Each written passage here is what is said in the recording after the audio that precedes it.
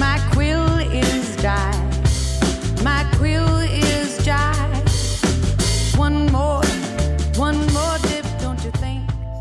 When I decided it was time to move on from The Daily Show, I was uncertain, and randomly, as I was walking to work, I ran into Colin on the street. And it was a rainy day, and Colin took the same time he would take from me when I was 19 to just like mentor me and talk to me about stuff. And we went and we stood under the awning of a Hooters at 8:30 in the morning. Hello. I'm Katie Lazarus. Welcome to Employee of the Month. If it's your first time tuning in, Employee of the Month is a glimpse into the working lives of people I admire. They tend to have a moral compass, take their work but not themselves too seriously, and make the world a little bit of a better place. That's why I'm super excited to bring you my interviews today. Up first is Wyatt Cenac. He became, I'd say, known to the world on The Daily Show, but he's also written for King of the Hill, which was a great animated series. We spoke about that as well. He may have seen him on Last Man on Earth, To Medicine for Melancholy. And I am so thrilled at his most recent show, which is HBO's Problem Areas. It is the first socially thoughtful political comedy show that actually focuses on activists on the ground and people who every day not only put their lives on the line, but are genuinely making tangible differences all over the world. So whether it's in LA, looking at the homeless issue in Tent City, to going across the world, I highly recommend his show. And when you listen to our interview, which was recorded live at the Bell House in Brooklyn, you will know why. After Wyatt, you'll get to hear from Negin Farsad, who's also one of my favorites. I'd love to do her show. It's so wonderful to be a regular on her show, which is called Fake the Nation. You should definitely check it out. And we spoke about if it's social justice, can you still be funny? And the answer is yes, because how painful is it to be around people who have no sense of humor? You do know what I'm talking about. You are in the same holiday season than I am. Whatever you celebrate, whether it's the solstice, Kwanzaa, Christmas, Hanukkah, you too have endured someone who lacks a sense of humor. And it is almost as bad as a boring narcissist, which I just encountered today. And that one seems really unfair. If you're going to be narcissistic, at least make it interesting. Negin, you may recognize from her phenomenal book, How to Make White People Laugh, as well as her docuseries, Muslims Are Coming. And she's also on High Maintenance on HBO. So first up, let's talk to Wyatt. Here it goes. Wyatt, I stole you some whiskey. Oh, thank you. I don't think you stole it. I think it's... Borrowed? Well, no, you can't borrow whiskey. That assumes you drink enough that you'll throw it up and then try to put that back in the bottle, which I don't know if anyone would appreciate that. It is how bees make honey, so maybe you could make some sort of stronger, more powerful whiskey that's been, it's been filtered through your liver. Liver-filtered whiskey. Yeah. Would you like some locally filtered liver whiskey? That's not Don't sort of sell this the wrong way. That's a lot of fucking whiskey. Jesus. You're a wonderful, you're a terrible bartender, but to the business, but to the customer, they're going to love you. Yeah. Okay, good. After this, are you going to be bartending at You just said they're not going to hire me. Well, they might still. Who knows? It is. I had a little backstage. It is very delicious. I'm going to take a little nip right now. You realize you're just encouraging alcoholism. And you're still cool with it. You should take a little nip. Pass it down. But don't everyone drink it all, because I need some... Yeah, this is how we come together as a society. This is amazing. If we did more of this, just communal passing a glass of whiskey around, almost like Jesus, I've split... Yeah. A bottle of whiskey between 400 people. The Bell House staff is probably not happy about this right now, that I've said, I can feed you all on one glass. That goes against their business model. It's very good, yeah. It's good. And so many people are not afraid of HPV. It's amazing. We've all got something. Specifically that. Yeah. So the last time I interviewed, I had a really important question that I means a lot to me. If you could answer again, but The last time you interviewed me? yeah, Okay, this was some time ago. like 9 years. You were working So on you've been waiting to ask this question for 9 years. Yeah. All right. You were working on the Daily Show, and at the end of the Daily Show, they credit a designer for the suits. And I was curious if you got to keep the suits. Like, do all the correspondents get to keep the suits, or is it just for the host? When I started at the Daily Show, we had to provide our own suits. BYOS. What's that? Bring your own suit. Yes. Yeah. There was not. Oh, thank you very much. Thank you. Yeah. Thank you. You all are the good side. You all. No, you can have. Would you like a little? Yeah. Come on. I love it. No one cares about HPV. That's what we're learning. We're all in this together, except for the person in the second row who is very clearly on their phone. And my mother. That was your mom? Oh, yes. Oh, well, all right. It's fine then. If it's mom, it's fine. Mom, go ahead. Get on your phone. Is there any more whiskey? Is there any more whiskey? Nah. Your parents don't come to your office? Anyway, I'm not bitter. That's the important thing. So when I started the Daily Show, But I am single. Our suits weren't provided, and so we had to buy our own suits. So when I started, I had, I think, one suit that just kind of got musty and filthy over time because they also didn't dry clean it. So you were... Or you didn't dry clean it. Yeah, but on Game of Thrones, they don't make, like, hey, Peter Dinklage, take your fucking weird cape to the dry cleaners. That one's on you. It's actually probably expensive, too. Yeah. Hey, Mother of Dragons, why don't you fucking take your old ball gown thing and, yeah, just go take that to the local Martinizing and let them have a go with it. Yeah, no, it's wardrobe. I expected somebody would give a shit. So they didn't cover that. And then I think in my second year at the show, we had changed wardrobe people, and we got a wardrobe person, this woman, Kayla Wohl, who now works on Last Week Tonight, and very wonderful person. She reached out to, I think, J. Crew and said... Oh, nice. You upgraded. Well, she said, hey... I think there were Men's Warehouse before that. Well, no, it was whatever you could get. So for somebody, I'm sure it was Men's Warehouse. But it wasn't J. Crew. I think it was Banana Republic. And Banana Republic said, sure, we'll give each correspondent, I think, a suit a year, or maybe like 2 suits, which was great for like me and John Oliver and Asif Manvi all could wear. Like we all kind of come off the rack pretty easily without tailoring. But I remember both when I started, it was Rob Riggle and Jason Jones. They were like, yeah, we need suits that actually like our arms can fit into. Whereas Asif, John, and I were noodle-armed fellas. Yeah. Perfect for a Banana Republic suit. That should be their tagline. Yeah. It's the suit for the noodle arm. Banana Republic. It also just shows, because Rob Riggle was in the military. He was, yes, a Marine. Jason Jones, he ruined a Scrabble game I was in, and I've never forgiven him. Oh. But I'm glad that he got suits tailored.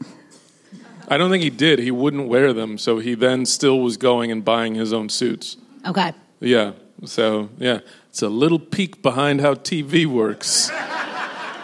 Should any of you audition for a show, whether it be Game of Thrones or The Daily Show, be prepared to bring your own wardrobe.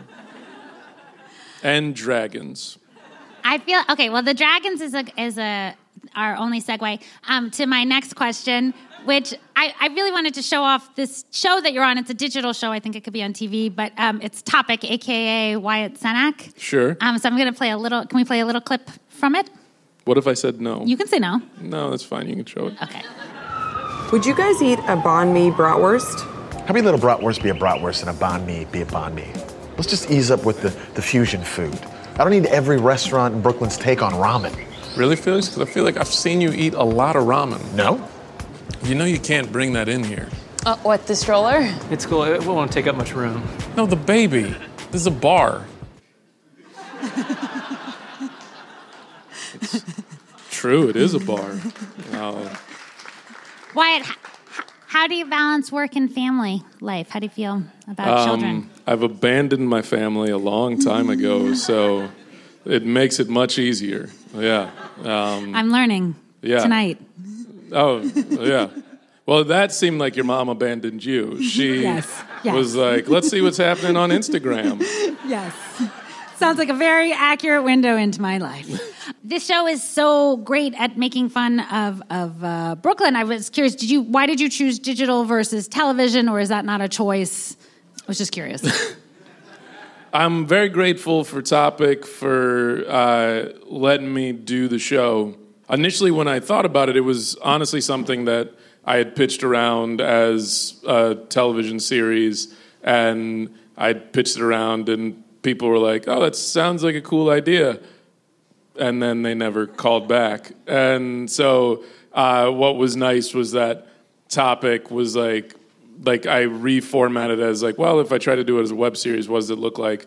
And it didn't change a ton, but we kind of wrote those scripts, and Topic was into it, and they were incredibly supportive. And then at the end of it all, we put the show out, and we wound up getting nominated for an Emmy. And we did not win, but it did feel like this nice validation for the places that I had gone to try to pitch it as a TV show, where it was like, hey, yeah, look at this.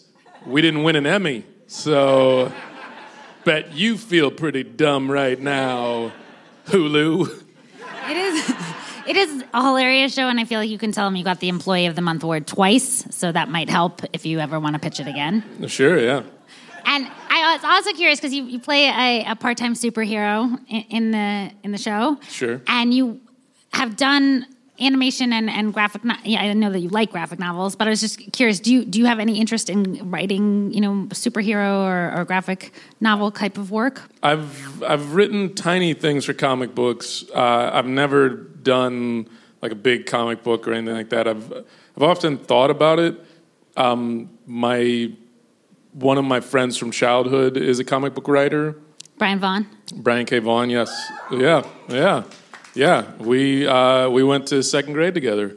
And he's the person who actually got me into comic books. So there's an aspect of thinking about writing comic books that's a little intimidating when the closest person to the world of comic books that you know is a super talented writer, and that when his name comes up, 3 people at the Bell House are like, woo, yeah! Even though more people probably should have.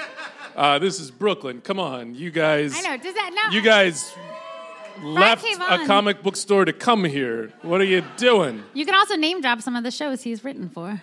Right, yeah. He worked on Lost. There's Small show you may have heard of. Yeah, the television show Runaways is based on a comic book that he created. I'm trying to remember. I don't have his IMDb. That's all right. We're doing great. He's a very nice guy. He's a very, very sweet gentleman. And super talented.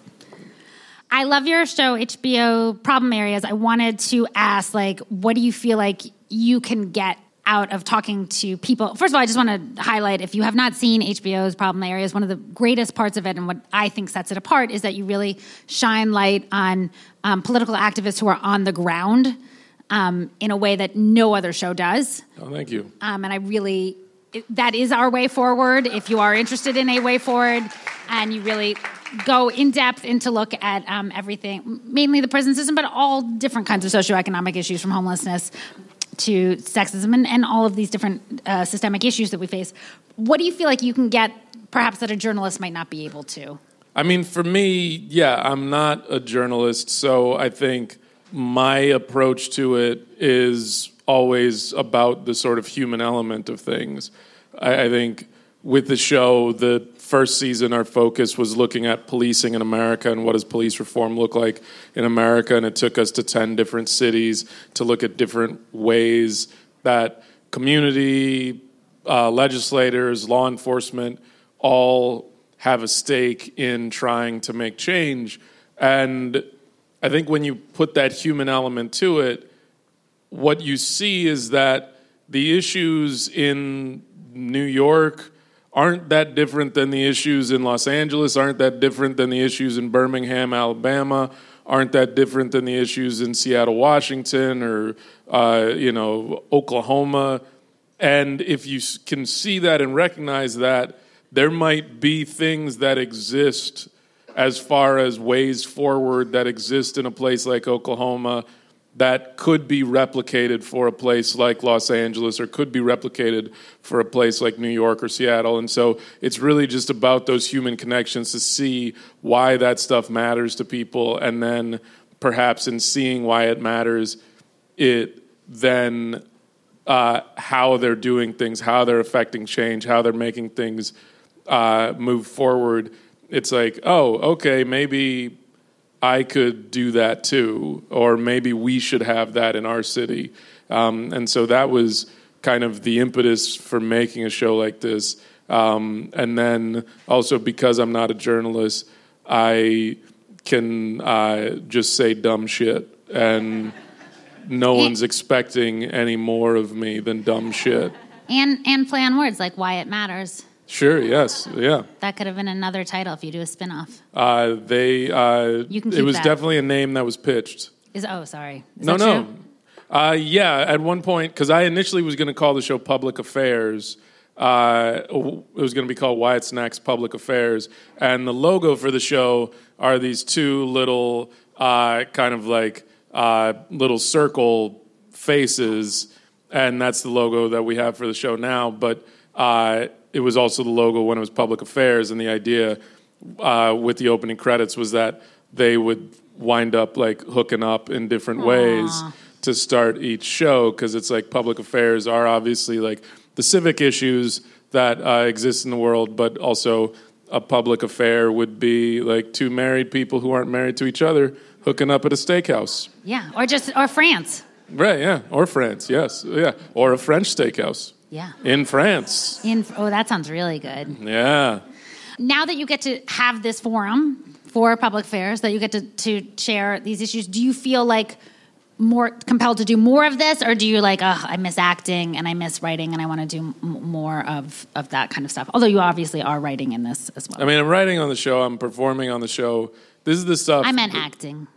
I've never seen myself as much of an actor.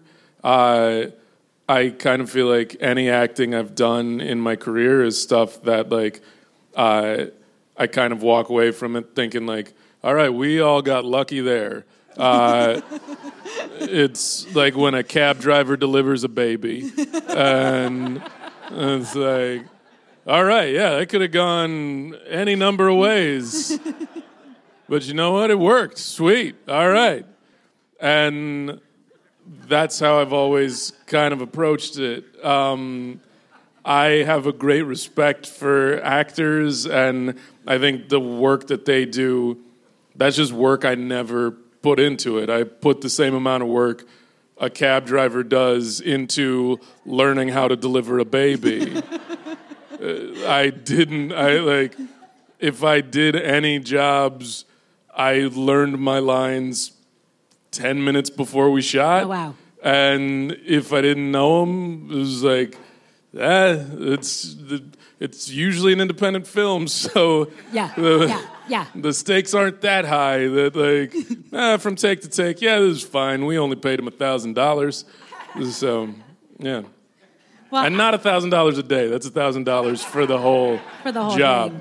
Yeah, most of the films I've done are not. They weren't big money makers for the film or for me. Yeah. But it's also freeing, because then you can just do them when you want to.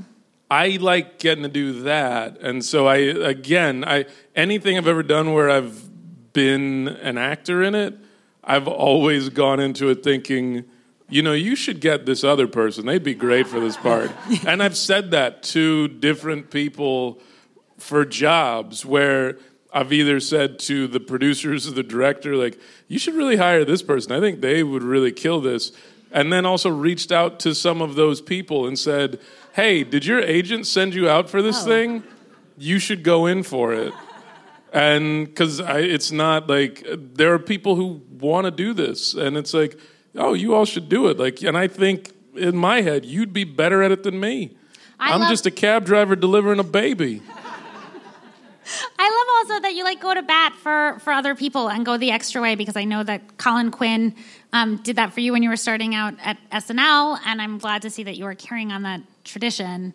Yeah, I mean, I was an intern at SNL, and but Colin suggested me for a writing position there, and Colin was just a tremendous person. Is a tremendous person. Yes, is a tremendous person, but I think as a 19-year-old intern, he was a tremendous person in my life to give me the confidence that, okay, I could actually work in this business. I had no other connection to it. I was in college in North Carolina and got this internship, and Colin has continued to be a person who has just been this serendipitous, wonderful kind of human being for me. When I decided it was time to move on from The Daily Show, I was uncertain, and randomly, as I was walking to work, I ran into Colin on the street, and it was a rainy day, and Colin took the same time he would take from me when I was 19 to just mentor me and talk to me about stuff. He took that same time on a rainy day to talk to me about the decision I was making, and we went and we stood under the awning of a Hooters at 8:30 in the morning. So for anyone walking by, we looked like two guys who really needed to get into a Hooters, because they're not open for breakfast. So we just looked really like, those guys really want some buffalo wings and ladies in tank tops. But he talked to me, and we had a lovely chat. And so he and I'm so grateful that for his friendship, and that he's been a person that, now for 23 years, he's been a person in my life. So, yeah. Give it up for Colin Quinn. And I love every part of that. I'm so glad that he encouraged you to believe in yourself. And the truth is when you're making these hard decisions where there's no right answer, you need someone to be able to just talk about these things. And I cannot provide a Hooters, but I can provide a hipster hologram type of amazing. Don't open that inside. Although no, I can't even open it. That's my athletic skills. Okay. Maybe you can. I'm going to let you. Well, thank you. But it is raining outside, so I wanted to thank you. get you this gorgeous umbrella, as well as a graphic novel that I'm not sure if you have already read. Have you read this? I've not, no. Friday Black. I've heard very, very good things. You will let me know if it's good. Sure. You can wear this Park. Are you single? I am, yes. Okay, definitely wear this Park Slope Co-op bag. It'll really help bring because someone will want to use my co-op membership or something? They'll just want to sleep with you once they see you with this bag and know how caring you really are, as well as some Unicorn Snot glitter sunscreen in case you get another season of the Topic Show. Unicorn Snot? And it's also sunscreen. You're welcome. You're All right. welcome. Thank you. And some Russ and Daughters. Can you stay out while we have our award ceremony? Sure, yeah. I want to just give Wyatt Cenac a lot of love because I adore him personally and professionally, and I want to encourage everyone to check out Problem Areas.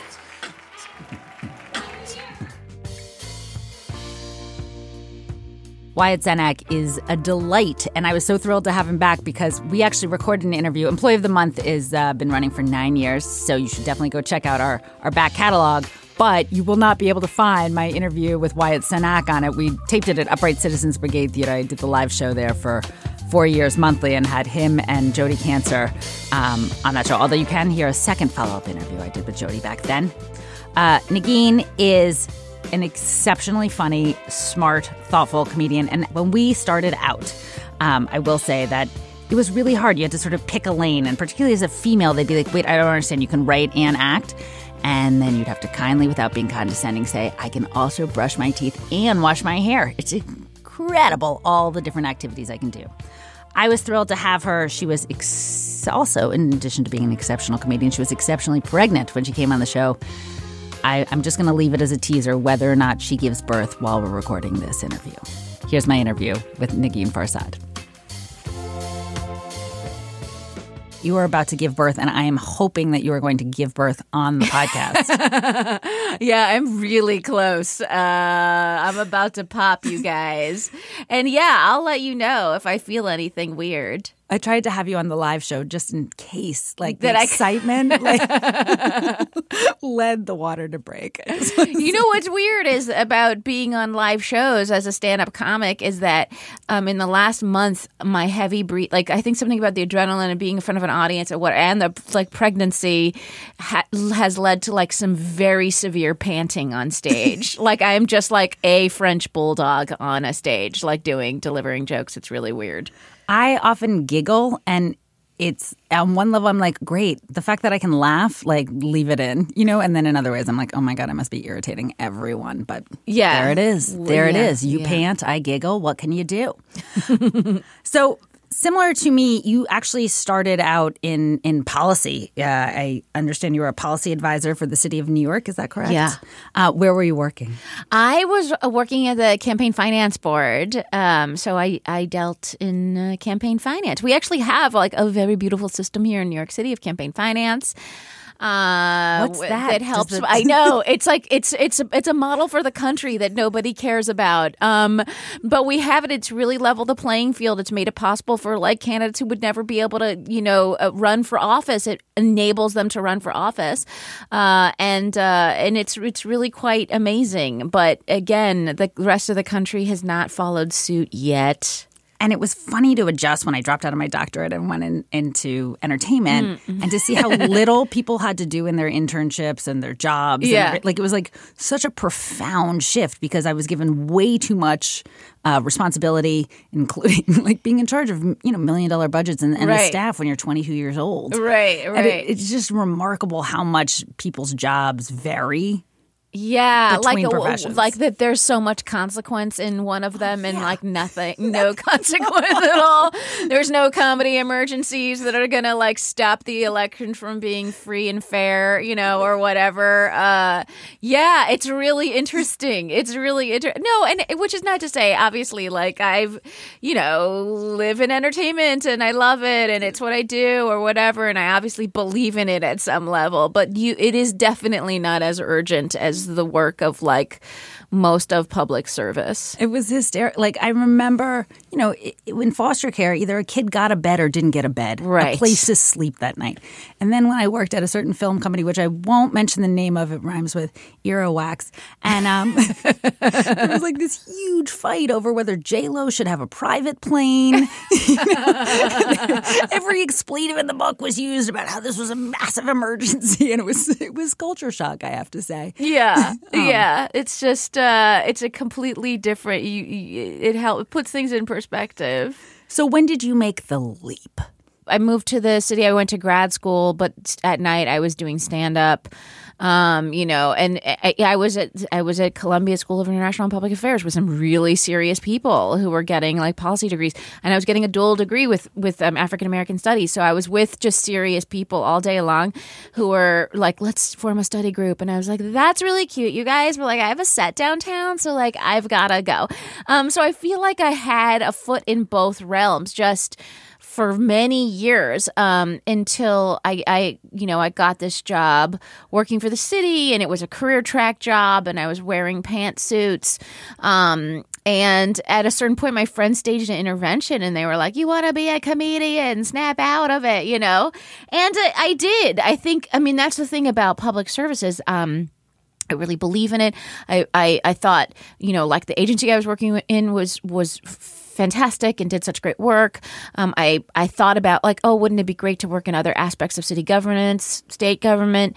Wouldn't it be fantastic to run for office? Like I had all of those feelings, but I didn't actually enjoy the work. The work itself. Yeah. I had this very puritanical sense that either you're doing the real work in sort of a Maslow hierarchy of needs, like either you are ensuring that kids in foster care are getting health care and getting these things, or you're doing comedy and entertainment. And I kept this sort of separation of church and state. Right. Even though I'm not technically going to any churches.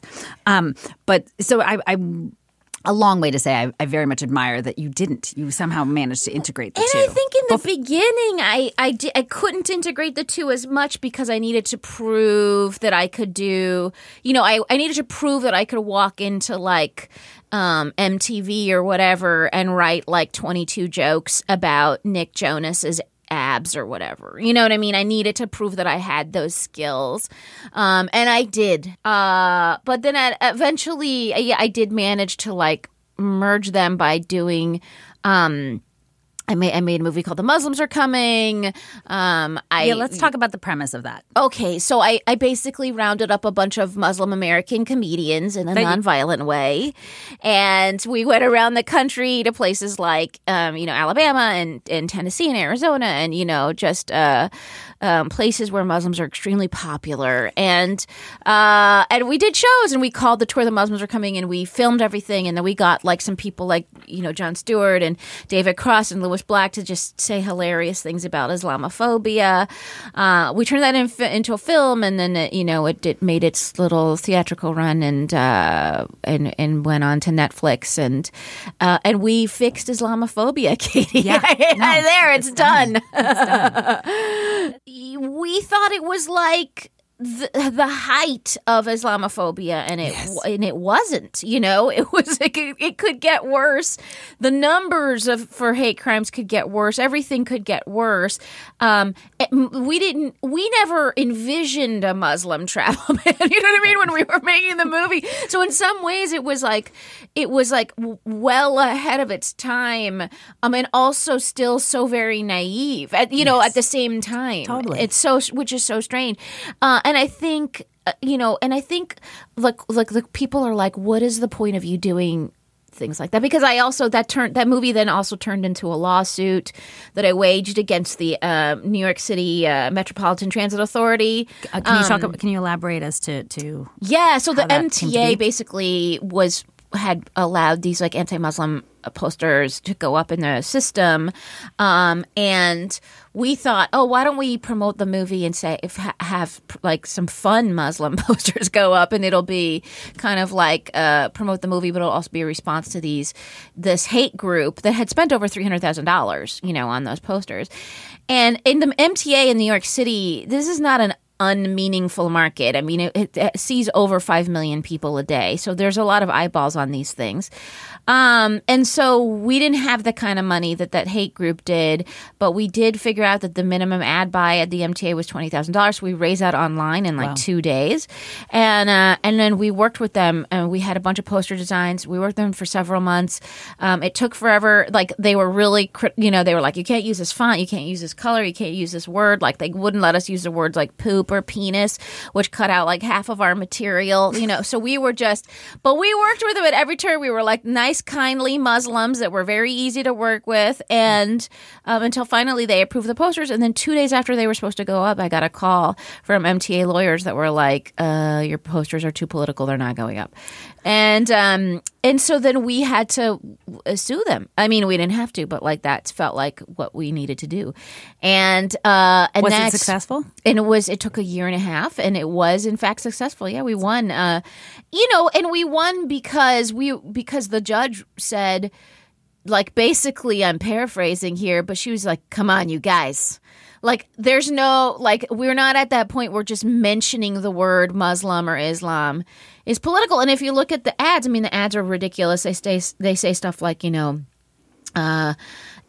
ugly truth about Muslims. They have great frittata recipes. You know what I mean? It's just like ridiculous stuff that's meant to be fun and funny and provide a counterbalance. And so people were sort of like, because waging that kind of a lawsuit, it's very, it's annoying, it's demanding. We had these wonderful pro bono lawyers. We worked with this wonderful organization called Muslim Advocates to make it happen.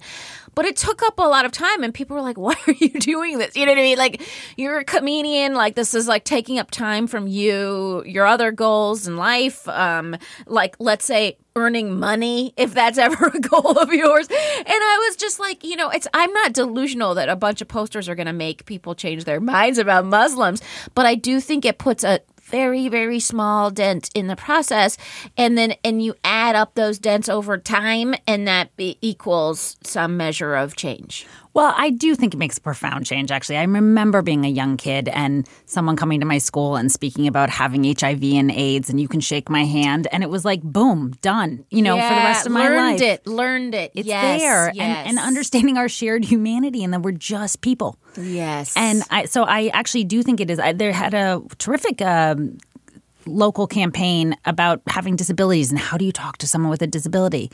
And the whole campaign is just sort of famous celebrities being like, hello? Like, yeah, right. And that is a human who happens to have, whatever it is. I mean, I think you don't know when you embark on these things.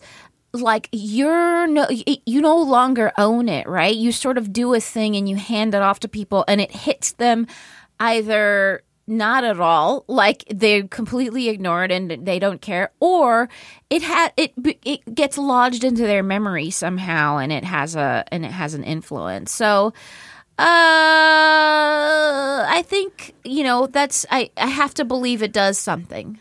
Have you experienced either backlash on one end in entertainment from being very vocal about your politics? I mean, it's interesting because I think in the world of stand-up, it's, there's people who are very, very vocal about politics. Like we know the Jon Stewarts of the world. We know the John Olivers of the world, and that's their role. And I'm Mort Saul.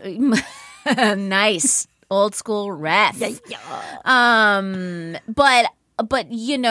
so we're I think we're more used to that cadre of what is the correct pronunciation of that word? Cadre. Nobody knows. Cadre. No, I know. Okay, it's cadre. Sorry, I said cadre. And because I was being very French. But I think basically nowadays there's such a huge thirst and acceptance of like political comedy or whatever, and I'm thrown into that bucket sometimes. I think though sometimes when we're dealing with just straight up like I did a show in Kansas City at the Improv, and it was like it felt like the most mainstream thing I had done in a long time, where I was just like, where I was performing in a swing district, like where they didn't necessarily even want to hear anything political. They were uncomfortable with it. I had to switch gears and talk about dating. You know what I'm saying? Like, which as a pregnant married woman was actually really interesting. So I think like sometimes it does turn people off. Like you've heard people be like, oh, comedy is for me to laugh. I don't want to hear about you. Don't make me eat broccoli, and that happens. And then other times you're like, can I give you some broccoli with like doused in a bunch of cheese? Like, how will that, maybe we can make that work. In my TED Talk, in which one of your TED Talks? Shut your face, I'm embarrassed. I describe social justice comedy as like making you feel like you're sitting inside of a burrito, because you're like learning, there's sustenance to it, but it's also warm and gooey. Thank you and good night. I'll see myself out. The look on your face was like, get out of my face. How to make white people laugh. Well, I was joking because I just didn't laugh. What was the inspiration for how to make white people laugh? I'm trying to be as serious as I can. So ridiculous. I'm trying to be as like excessively deadpan and monotone as possible. The inspiration. I was trying to figure out what I had been doing all these years. And I was like, I think what I've been trying to do, whether or not it's been successful. It's been very successful. Is figuring out how to make white people laugh. Basically the like shtick of this title is that like white people control a bunch of stuff, right? It sounds like you were simultaneously doing social justice comedy and writing fiction and writing this, features and television pilots and can you talk a little bit about Third Street Blackout and how that came to be? Yeah, I had done 3 feature docs up to that point. One was on skateboarding. One was on nerdcore rap. One was on ukuleles. One was on sitar. Close. A Cricket in the Court of Akbar, Nerdcore Rising, and the Muslims are coming, and then, and I, but I grew up on romantic comedies. I mean, I love romantic, You grew up in California, Southern California, a good romantic comedy. I mean, come on, and so I really wanted to make one, and I had this experience with Hurricane Sandy, which led to like a 5-day blackout in Manhattan up to like all of Lower Manhattan up into 40th Street, and I had like romantic shenanigans during that blackout. So it felt like a great premise for a romantic comedy was just set in this blackout. So we basically, I made this movie with Jeremy Redleaf and Andrew Mendelsohn and Ryan Cunningham, a bunch of really great people, and we basically took this weird historic moment. And I don't know if you're here for that blackout. Blackouts are amazing. Yeah. I get that they're also horribly inconvenient way, but like they're amazing. There's something really otherworldly, and during the blackout in New York, it brought the city together. It was really fun, and there were a lot of births 9 months later. And I have to say, I was really jealous of those people. Blackout boning, total thing. And it's funny because it's not even like coincidental. It's like you turn off the devices, people are forced to make eye contact. That eye contact occasionally turns into boning. It just makes a lot of sense. But there was these impromptu parties at bars. There was musicians that were just flooding the streets being like, we're gonna just play music because people don't have anything to listen to music on or whatever, and it was I got to meet all my neighbors. I thought like this is probably the life that we would have led if we had lived in New York 20 years prior or whatever. And I was born too late. It's also, I got to work with like a bunch of really great comics from in the city. People like you mentioned, John Hodgman and Janine Garofalo, but also people like Ed Weeks from the Mindy Project, the like hot British guy. Did I have to make out with him? Yes. Is that so fun? So when you it's actually he's like my friend, so I actually felt like it was gross, but like I can see objectively that it was an enviable position to have to make out with him. What happens when you're in a movie or television show or play and you have to make out with someone and then there's like no chemistry? I never thought about that. Well, I don't know because everyone I've ever worked with has tremendous chemistry with me. So that has not been an issue. No, luckily I haven't. I mean, actually find like the on-screen makeout really traumatizing. Like it's so I find it extremely embarrassing. The like hot starlet girls or whatever, I barely ever have to do it. But the hot starlet girls that have to do it all the time, like I do not know. It just makes me so embarrassed. Well, the hard part is like I consider myself a highly sensual human being. There's something about you're oozing sensuality right now, Katie. Just in the studio. The studio can barely handle the heat you're generating. But the idea of wanting to sort of create that sensuality or evoke that sensuality while there are all of these camera people. I mean, there's so many people on the set. Ridiculous. Even when there aren't that many people, there still are there. And so it's also because I didn't grow up in the era of social media.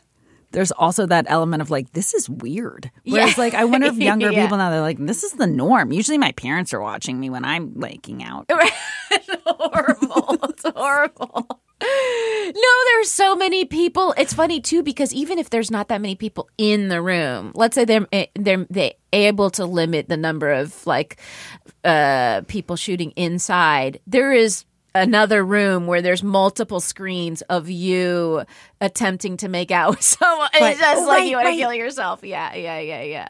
So either way, there's dozens and dozens of people watching you attempt this embarrassing feat. I think you and I both have a portfolio career where we do a bunch of different things. And it's interesting to cycle in and out of stuff. Like I was so in making a movie every 2 years kind of pattern. And now, I am doing more short form stuff. I'm focusing more on stand up. I'm focusing more on television. We're always in the process. I have sold TV, but that has not been made. So I'm one of those people. Oh, we all are. The person whose scripts are sitting on a shelf kind of guy. And so hopefully we'll get one of those scripts off of a shelf and onto a screen. And we can delete me saying, oh, we all are. But what I did want to say is that it's really hard. I mean, 2018 was an extremely challenging year for me because I had various things in development that may or may not go anywhere. Oh, it was excruciating. I think you're part of the entire career is learning to live with that weight. And learning to just be patient for, this may or may not work. Someone may or may not buy this. And then the other sad thing is like you get to a point where you're actually earning, you actually have money in your hand from a script. Like people are actually, there's been contracts, like things have been signed. And you put a ton of work into writing some beautiful script or several episodes in a case that involved me. And then they pull the rug out. I mean, there's so many chances for them to pull the rug out and for you to feel awful. And to be really connected to a thing, you can feel that way about any project. Like anyone knows what that feels like when you've been working on something and you're like, oh my God, this thing. And you get yourself psyched up about it and you're excited about it. And then it doesn't and then the final piece of it doesn't happen or something. It's very tough. And to lose something you've been working on, like that person or that studio or that network or that producer owns whatever you were working on. And so you may have to buy it back. I mean, or you have to wait for some period of legal time to go by as this weird thing happens, which is, I also want to point out, a great privilege that that I get to experience any of that. I would love to experience all of it. Yeah, and complain about it. I don't mean to sound like a I didn't know you could do one or not the asshole. Other. Oh no. I thought you could complain about it and be desperately thankful every time it happens. No, exactly. I'm desperately thankful and I want to complain my face off simultaneously. That's what's happening. I do want to ask on that note, have you had any just like terrifying road gigs or even here, any gigs where you're just like, what am I doing with my life? And I cannot describe this to anyone I know. Well, it's interesting because I mentioned this some reason, I don't know where, but I did a show it was like 2 hours outside of Seattle. I forget the name of the town. I keep meaning to look it up. I don't even know why they brought me out there. You don't really keep meaning to look it up. Otherwise, you would have. No, I know. It's just like I can never remember to do it anyway, it doesn't matter. It's near Seattle. It's 2 hours outside of Seattle, and there was this beautiful theater, and it was strange. It was a very, very Christian town, but this was really interesting because like the main street was like Christian bookstore, and then it was like Christian laundromat, and then it was like Christian bodega. You know what I mean? It was like each sign proudly displayed that. And I was like, oh, this is so interesting, and they had this beautiful theater, whatever. And I get to the theater, and they're protesting me. There's a group of people. 20 people or something protesting me, and they're holding signs like "Don't go to the show" or whatever, and Islam is evil or whatever. And I realized I thought they thought I was going to try and convert people, which is super hilarious. Yeah. And I was like, You couldn't even handle a lawsuit in terms of time commitment. I know. I don't know if you're going to be spending much time converting people. I know. What am I going to have followers now in Islam? Like, that doesn't make any sense. Just like, I got to go. More Excel spreadsheets. No, the organizational element is just too much to handle. So I went, and of course it's raining, right? Because we're in Washington State. And I go up to these guys, and I was like, hey, guys, like, do you want to come in and watch the show? And you can sit in the back and then come and protest me. Right when I wrap up, you can run back out and keep protesting me or whatever. And they were like, no, thank you, but we might sit in the lobby or whatever. And I was like, you should at least get out of the rain. And also, we're in the same place Twilight was filmed. And so the shapeshifters will be coming out any second. Like, it's dangerous. And so I thought, I was like, this is so, and of course I did my show, and the show was great, like no problems, really fun. And I thought, this is exactly everything about America boiled into like one moment, which is that I have the right to do shows and to be as threatening as a cartoon character. I mean, I think if you saw what I look like, you'd be like her. Like, a very sophisticated cartoon character, I have to say. Thank you very much. But like, I'm just like, I'm 5'3.5". Like, what am I gonna do to you? You know what I mean? But I think that's what's interesting, is that I have the right to do my thing, and people have the right to come and enjoy it, and then people also have the right to protest it. And it's like great. Like, I think it's great. I don't. It's not, obviously.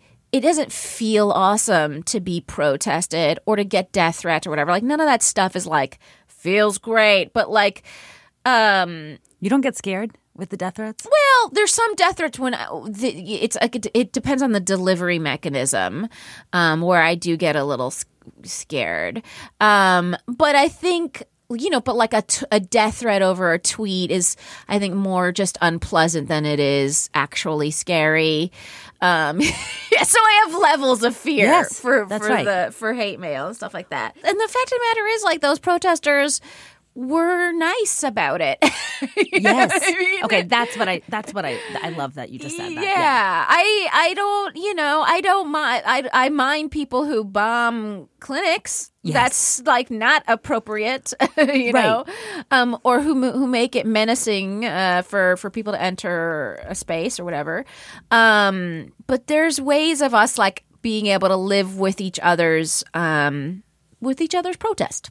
Well, I have to say, I'm very excited to see you on High Maintenance. I was only slightly disappointed that you didn't give birth right now, but I'm very hopeful and excited for you, and wishing you a happy new chapter. And once your child is either potty trained or asleep, we'll have to have you back on Employee of the Month to hear how you are doing. Thank you so much, Katie. And by the way, Katie is a regular on Fake the Nation. So if you like hearing her voice, you will hear it on Fake the Nation periodically, because we love having her on. Thank you. Thank you for being the Employee of the Month, Negin Farsad. Thanks so much for having me. This was great. That's it for this episode of Employee of the Month. If you are going to be in Utah, if you're already in Utah or at Sundance, please come to see Employee of the Month live. The live show, Objectively Speaking, is a super duper special fun ride. We will be there January 25th of the new year. Gosh, I'm looking forward to that new year. Wasn't that so great that I used gosh just in case you have children listening, or maybe you are a child. I am emotionally immature, so that sometimes counts. Anyways, I want to thank Wyatt Cenac. I want to thank Negin Farsad. I want to thank all of you for listening. And I want to just give a shout out to the Bell House, where Wyatt and my interview was recorded live, as well as my band, starting with my intern, Chris Shockwave Sullivan, as well as my intern's intern, Andrew Jelly D. Bancroft, Eric Biondo, Camille Harris, our live illustrator, Michael Arthur, our special guest who sang that evening, Ashley Perez Flanagan, Leanne Mokia, who has been my producing partner for years, and to our sponsors, who I am just so indebted to: Russ and Daughters, Factory, E for Effort Editions. Go check out Factory, FCTRY, E for Effort Editions if you want to get really special, cute, fun gifts. Russ and Daughters, and of course, to Slate. I'm Katie Lazarus. This is Employee of the Month. Thanks to all of you for tuning in. Have a good one.